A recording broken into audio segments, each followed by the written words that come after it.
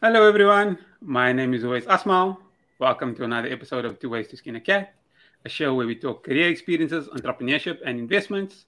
The main aim is to show that there's more than one way to be successful other than just climbing the corporate ladder. We are live on LinkedIn and YouTube, and the show will be available on podcast by tomorrow morning. So don't forget to like, subscribe, and click on that notification bell to get automatically notified when the next episode comes out. If you're joining us live, drop a one in the comments so that we know we're not talking to ourselves. And if you're watching the recording, drop a two in the comments. My guest for this week is Valnavia Gura, chartered accountant who's a finance executive that chose the ACCA route. Valnavia, thanks so much for joining me today. No, thanks for having me. Let's jump straight in. Tell us your story. Where do you come from? And even outside of work, who is Valnavia Gura? I've rehearsed for that question, but it's still very difficult. So I'll start with, because I'm not schizophrenic, I'm not bipolar, I'm the same person I am inside and outside of work. That's important. But if you were to ask, okay, so what do I spend my days doing when I'm not doing accounting things? I spend a great deal of my time reading books. It's a little bit cliche, but I find great comfort in reading whatever's in front of me.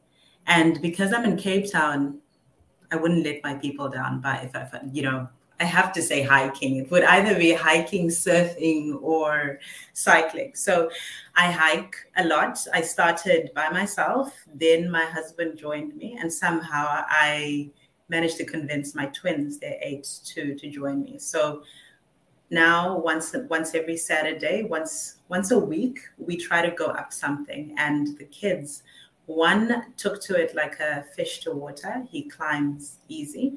The other always wants to know when we're going to get there. So I'm a negotiator, as you can see. So we're with them. I'm like, no, soon. We're going to get up there pretty soon. So that's at a hobby level. That's what I do. And then if we were to try and put a title to it, then I would say mom, because it's an important title, has been now for 8 years. The twins are turning 8 on the 11th of March. So that's like top of mind. Like I've never really thought of myself as a mom, but I think they're getting to that age where I'm like, yes, I'm definitely a mom. I've kept people alive for 8 years. So that's a big win. Twins makes me stress, but yeah. Okay. and your career journey, a little bit about your career journey. So my career journey, I guess, I think of myself sometimes as an accidental accountant. I got to the university registration center and I called back home and I said, okay, it looks like the geography, bachelor's in geography openings are still there. I'm ready. I'm going to sign up. And my dad said, sure, I'll support you. But remember, I'm only paying for accounting. And so there I was in the queue, having to make an important life decision. I had 2 minutes to determine where I'd find the financing and how my life would go. Because up until that point, I thought we had an agreement. I would study rocks and he would leave me be. But like you said, he was very supportive, but then the financial support would only come to accounting. So I went in kicking and screaming in university. And I remember railing against him. I went to an aunt of mine and I said, this is not right. This is a dictatorship. And she's like, don't worry. You can always do this when you're like 25. You come back, you do what you want. And so I went, I studied diligently. The plan was always at some point I'll go back and I'll do geography. But here we are some 13, 14, maybe 18 years later, and I have stuck with it all the way to the end. That was right. Your dad was right. He might be wrong. There's still time. Okay. There's still time. That's very true. Yeah. And then from there, everything, I wouldn't say it was an accident, but then I was like, I'm a little bit of a planner where I plan my 5 years. I realized that I wouldn't have enough money for said geography degree, so I'd have to work a little bit. So I said until I turned 25, I would find whatever jobs I could. And those jobs took me into treasury, into property management, into working for a classifieds company, all the way now to Bash, which is a fashion and lifestyle app. And it's been a series of I'll plan the next 5, I'll plan the next 5, I'll plan the next 5. And somewhere along the line, I forgot about my previous aspirations because, I mean, any accountant will tell you this is great. This is it's a pretty sweet deal when you're doing this. I see we also started articles around the same time. And you've also changed jobs a few times every few years, which I've done as well. So no, nothing negative about that. And I have my reasons. But what are your main reasons? My main reasons were, like I said to you, so the 5-year mark. So I split my 20s to 30s into, I'm going to learn as much as possible, right? And so getting a professional qualification was a result of what are the things that I actually need to learn in my, to further my profession. So this is irresponsible, but I said my goal was that by 30, there was a specific salary that I was going for. I wasn't going for any aspiration. It was like, I'll tell you, it was 40 by 30. I have to get this. This was an important number. So I had 40 by 30. And so my change was I in a job where I was learning?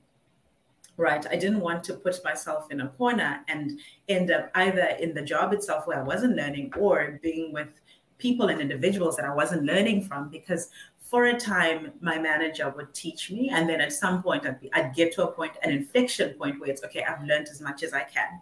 And then I would leave. In some circumstances, I think there's one job, though, back to my identity, where I left because I was a new mom. It was incredibly far from where I lived. And the 1-hour trek both ways, I couldn't do it. And I think where you become a mom, I wasn't telling the truth when I said it just occurred to me. But from the moment I gave birth, I got into this existential, what is the meaning of life thing. So driving 1 hour away from the kids, it wasn't so important. So that was a valid reason for leaving a job. And then another one was always, I have to be learning. If I'm getting to 40 by 30, I have to have learned as much as possible, because at that point, that 40 might bind me in and I might not be able to make a change quickly. Oh, that makes a lot of sense. And I'm sure a lot of people think about those kind of things, but I like that 40 by 30. I'm sure 30 years old these days would be like, no, that's too little. We have a bigger number. But remember, this was a while back. Inflation. Yeah, exactly. You need to take into account inflation. No, 100%. Just for the youngsters out there, we're not underestimating our abilities. We're just a little bit older than you. That's all. And look, my aspirations were to be a geologist of some kind. They don't make a lot of money. So 40 by 30 it was nice. It was the stuff of dreams. And I made up this number when I was 23, right? So it was 7 years out. I don't think I compounded because I wasn't thinking like that. It was more like a very linear, this is where I need to get. So I don't think I factored in inflation, if that helps them. I see your experience covers many different industries.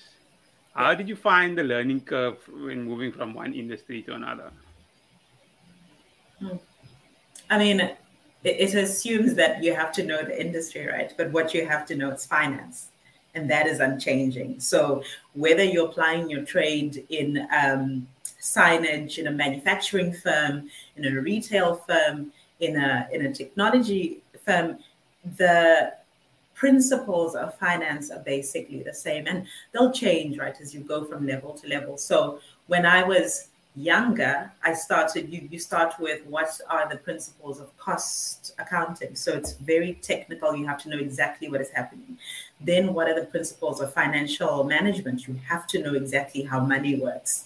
And then what are the principles of putting together a finance team? And so the blueprint for working within finance across many industries, it's it's the same. I think if we've done anything really, really well globally, it's that the finance profession has been standardized to such a level, that to such a degree, that if someone was to say to you, hey, you're a manufacturing person, here I am with biological assets, come work here, don't be frightened. I always say, and I think my favorite sentence in the whole world is that I probably did it in a textbook. I'll go back to that textbook and reread that chapter and see what else is missing. It's in there something. There's really nothing. Finance is boring like that. We've standardized.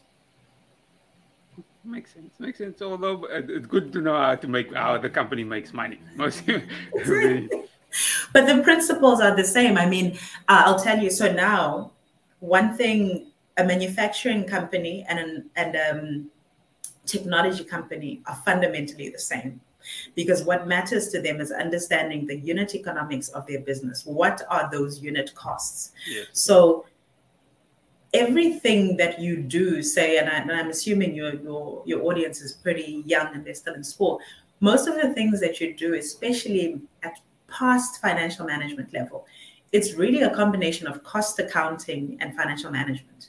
You're going back to what is process costing. You're going back to, when I'm doing unit manufacturing, those operating statements. What are they?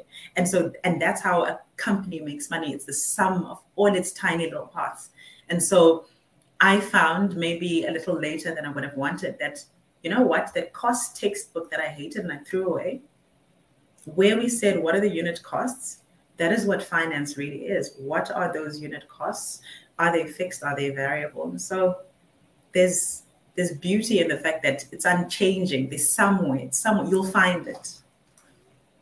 I hear you. For the audience, we'll be responding to questions towards the end, so please add your questions to the comment section now so that we don't miss them. Let's change tack a little bit and talk ACCA. So why did you decide to choose that route over, let's say, the CASA route?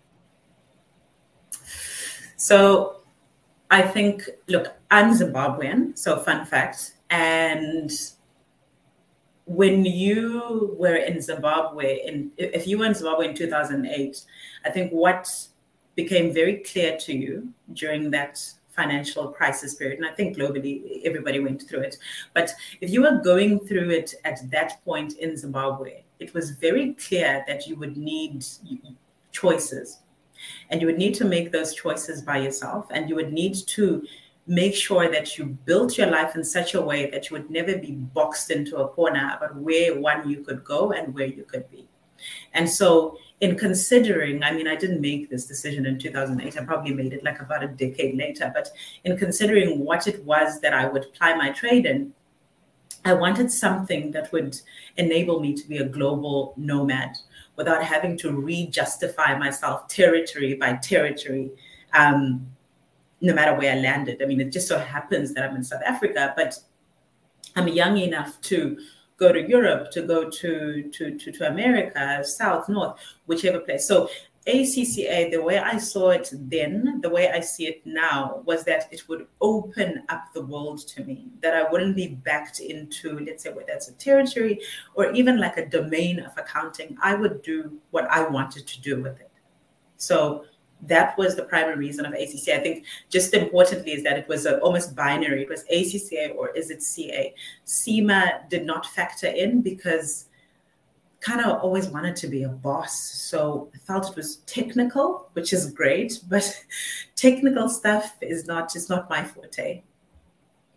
And for the audience out there who doesn't know much about ACCA, can you give us a small background on it? Okay, so ACCA is, I think, 14 or 13 exams that you write in total. You start where you are. So if you are in university, you can start immediately. Or if you've got an honors degree or another accounting qualification, you start where you are and you get exemptions as you go. So whether you have high school, write everything, then degree, which part, write some, not everything. Whether you have another professional qualification, you write maybe 3 or 4. And so that's basically how you slice it up. And it can be as long as maybe to write the exams. It depends on how intelligent you are. You can do everything. If you have all exemptions, you can do everything in a year and a half. For some, they do it in a year. And then you have to do, I think the best way to explain it is training outside of professional practice. You work under a qualified accountant for at least 3 years. So a minimum of 3 years under, whether it's an ACCA or a CA, and they sign off on what you have done. So you basically account for each and every single step. Have you done this? Have you done this? Have you done this?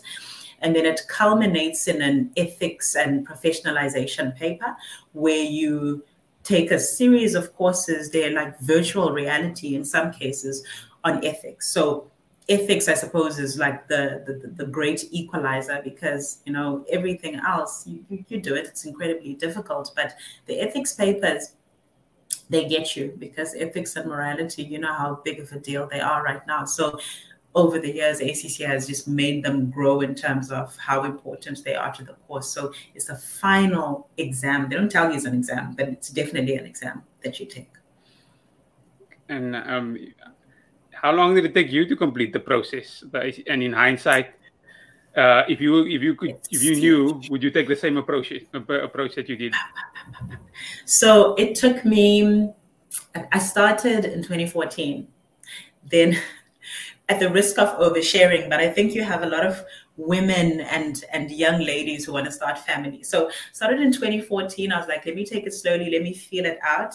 And I got pregnant. It was not a very nice experience, so I stopped. So 2014, wrote one paper. In 2015, I did absolutely nothing. And then from 2016, it was on like Donkey Kong. And I look back now, and I don't know how she did it. I wouldn't have done it. Like, that was horrible. That was hard. I had 2 young kids.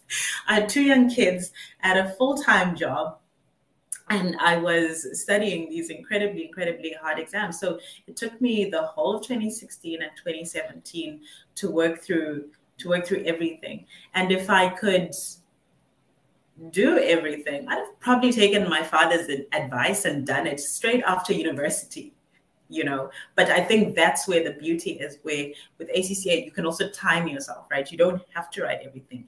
If you can only do one paper at a time, easy does it. You do one paper at a time, you pace yourself, and you can work through 3 papers, 4 papers in a single year. And I think if giving myself advice would be, you know, do it straight after university. Like, just do everything all at once. That's the hard one advice. So we will take that. Hindsight is 2020. I'd probably still do the exact same thing. And I don't see any questions coming through from the audience. So something says you've answered all the questions. Yeah, they're very happy. They're quite delighted. that you wanted. But this is one question I like to ask all my guests: is what is one piece of advice you would give your younger self?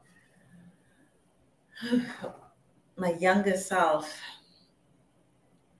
It's a tough question. I'll tell you why it's a little bit difficult for me, is that I don't like to look back and have regrets. Like, I like to look back and be like, okay, fine, probably we could have made this choice a little bit differently, but I forget my regrets.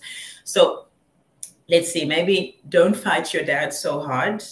You know, I might have made his life a little bit difficult when I was, I think during my first year of university. You know, dad was right. Then the second thing is, I think it's okay to make mistakes. I remember when I failed the tax paper. So with ACCA, you can specialize later. And it came down to me. I was like, okay, I would love to know strategic finance is important. I think it's great. It'll take me places. So let's do that one. And then I really love tax. Like, I don't know how to explain that, like express that properly. I really love tax. So I took the tax paper and I failed it. It was like my final exam. Everything else I've passed, and I'd been passing really well. I was getting 60s and 70s. I surprised myself. And I failed. And I was very convinced. I went back to that paper. I was very convinced that the examiner was wrong. And it floored me for a bit, not a long time, but for a bit. And I rewrote it. I think just looking back, it's okay to fail. Like some failure, don't like take it on the chin, just roll over, start again. I didn't really, wallow in misery and be like, but I do know that it knocked my confidence a little bit. So when I was restarting, I went over everything even harder because I was like, it's because of something I did wrong. No, it was just a bad batch that time. I was fine. So that's one. And I think I'll carry that across even in my career, because there have been moments during work and outside of work where I'll suffer a loss and I'll take it much harder than I probably should have. Like in hindsight, I'm like, it wasn't that bad. But yeah. And it's probably part of it is that I personalize a lot of failure. Like, what is that I could have done wrong? And I don't think I'll change, but that's like a character flaw that I seem to have. And I'd give myself advice that, like in summary, it's like, it's okay to fail. You probably will. No one is going to be perfect all throughout. And you'll probably be harder on yourself than the rest of the world. That's good advice. We've got one question slipping through, so I'm just gonna put it in quickly from Akama, who says, "Is an undergraduate final year accounting student. He wants to know what are some of the finance organizations that they can join in Cape Town as a volunteer to put the theory into practice, and what are the things that you did in your undergrad to understand your auditing and tax more and financial management." Okay, that's a lot. That's a lot. Let's break it up. So what are some of the things that I did? You assume that I was very organized. I did absolutely nothing. So the only thing I did was I stuck to the theory, because you find, like, when I made that comment, I don't know if you joined, but the comment of, you'll find it in a textbook, you find that accounting as it is, it's a very clear theoretical thing that even if you take it and you put it anywhere else, that theory holds when it goes into practice. So take your textbook and go over those practice questions. Don't overstretch yourself. It's hard enough as it is without you trying to think, how else can I make myself better? If anything, join more networking groups. And I've never tried to find any for undergraduates, but I do know some for some financial professionals. So there's one called CFO Connect that you can join. It's a global organization, and you can just listen in. I don't think you need to have a job there. You can just listen into the conversations that people have. But I think my advice is always going to be, you're better off in finance practicing your textbook than trying to find other organizations. I think where it might work, if I think of auditing and tax, I suppose auditing makes more sense once you've done it. 100%. Right. When you're in a textbook, it's like, what is a misstatement? What does that mean? Right. And then you go and you sit in an auditing firm and you're like, oh, is that what we've been talking about? I would say approach audit firms and ask them just for a summer job, even if it's like 1 month, where you spend time, whether it's like filing or even shadowing, like be their person who goes to get coffee. You don't need to get in on the files. It's just understanding that lingo, because that's what auditing is. It's just lingo that once someone starts explaining it, you're like, that's what it means. So for that, I would say either do that or go read a dictionary. I promise you, it'll be like, okay, what is a misstatement? That's what it means, because it's really the English of it that used to thinking me up. And then tax, just to finish off, it's a very big question, sorry. I think with tax, it holds. With tax, obsess yourself with trying to find the circular referencing in the books and discuss it with your friends. With all of this, I think with finance and accounting, you're better off actually robustly debating with your friends and trying to find other associations, because what you'll find is that as you share, you actually gain more and more knowledge. And I'll let you in on a little secret. My dad doesn't know this, but I had one very, very smart friend, and she doesn't know this, but she carried me through all of university because I'd spent a lot of time asking her. So Yokai, shout out. And yes, I agree with that. There's also back work opportunities at the big audit firm. So do that. I mean, even if it's just a week. Some people go for a week at the different firms and it works up to a month. So apply. And any last few words from you or anything we didn't discuss that you'd like the audience to know? I mean, let's see. Let it be a vanity thing, right? So I think... So I started, I mean, if you guys have looked at my LinkedIn, you know, and you touched on it, my journey to here has been long and it has been arduous and it has been a lot of long hours, many tears because of certain failures, etc. I would say get yourself, find something else that occupies your time because, you know, finance is a lot of worry in the moment, especially the profession in itself, the hours are long. Get yourself something else that you're very passionate about that occupies your time outside of work. And I happen, you know, when I said I'm an avid reader, I really meant that. I'm a part of a book club we started some 4 or 5 years ago. I was having a conversation with a friend of mine who's actually responsible for my being here. And he said to me, he was asking me, like, what are you doing this weekend? And I was like, I have a book club meeting. His response, again. And so this has been a theme. And I was like, you know, again. And then we got to talking about why is it important that I be part of this book club? And why is this book club important to me? And one can say reading, but what I found, it's all women. It's grown from 5 from the moment I was invited, from 5 or so members. We're now 41 members. We're spread out across the globe from somewhere in America, Germany, in Georgia, in Dubai, in I think Australia now. And we've spread out as a global community of readers. We've got authors joining our group and we discuss ideas and we discuss people and we discuss humanity. And I have found that through my love of reading, I've become really passionate about how the same we are globally. And so that's something that I found that is like, find your passion, find something else. Find your passion. Great way to end. The show has been live on YouTube and should be available on podcast by tomorrow. If you're watching on YouTube or listening on the podcast and you feel that it's added value, don't forget to like, subscribe, and click on that notification bell to get automatically notified when the next episode comes out. Valnavia, thanks so much for your time. Uwais, thank you. You took me out of my comfort zone, so thanks for that. Thanks everyone for joining us for another episode of Two Ways to Skin a Cat. Goodbye.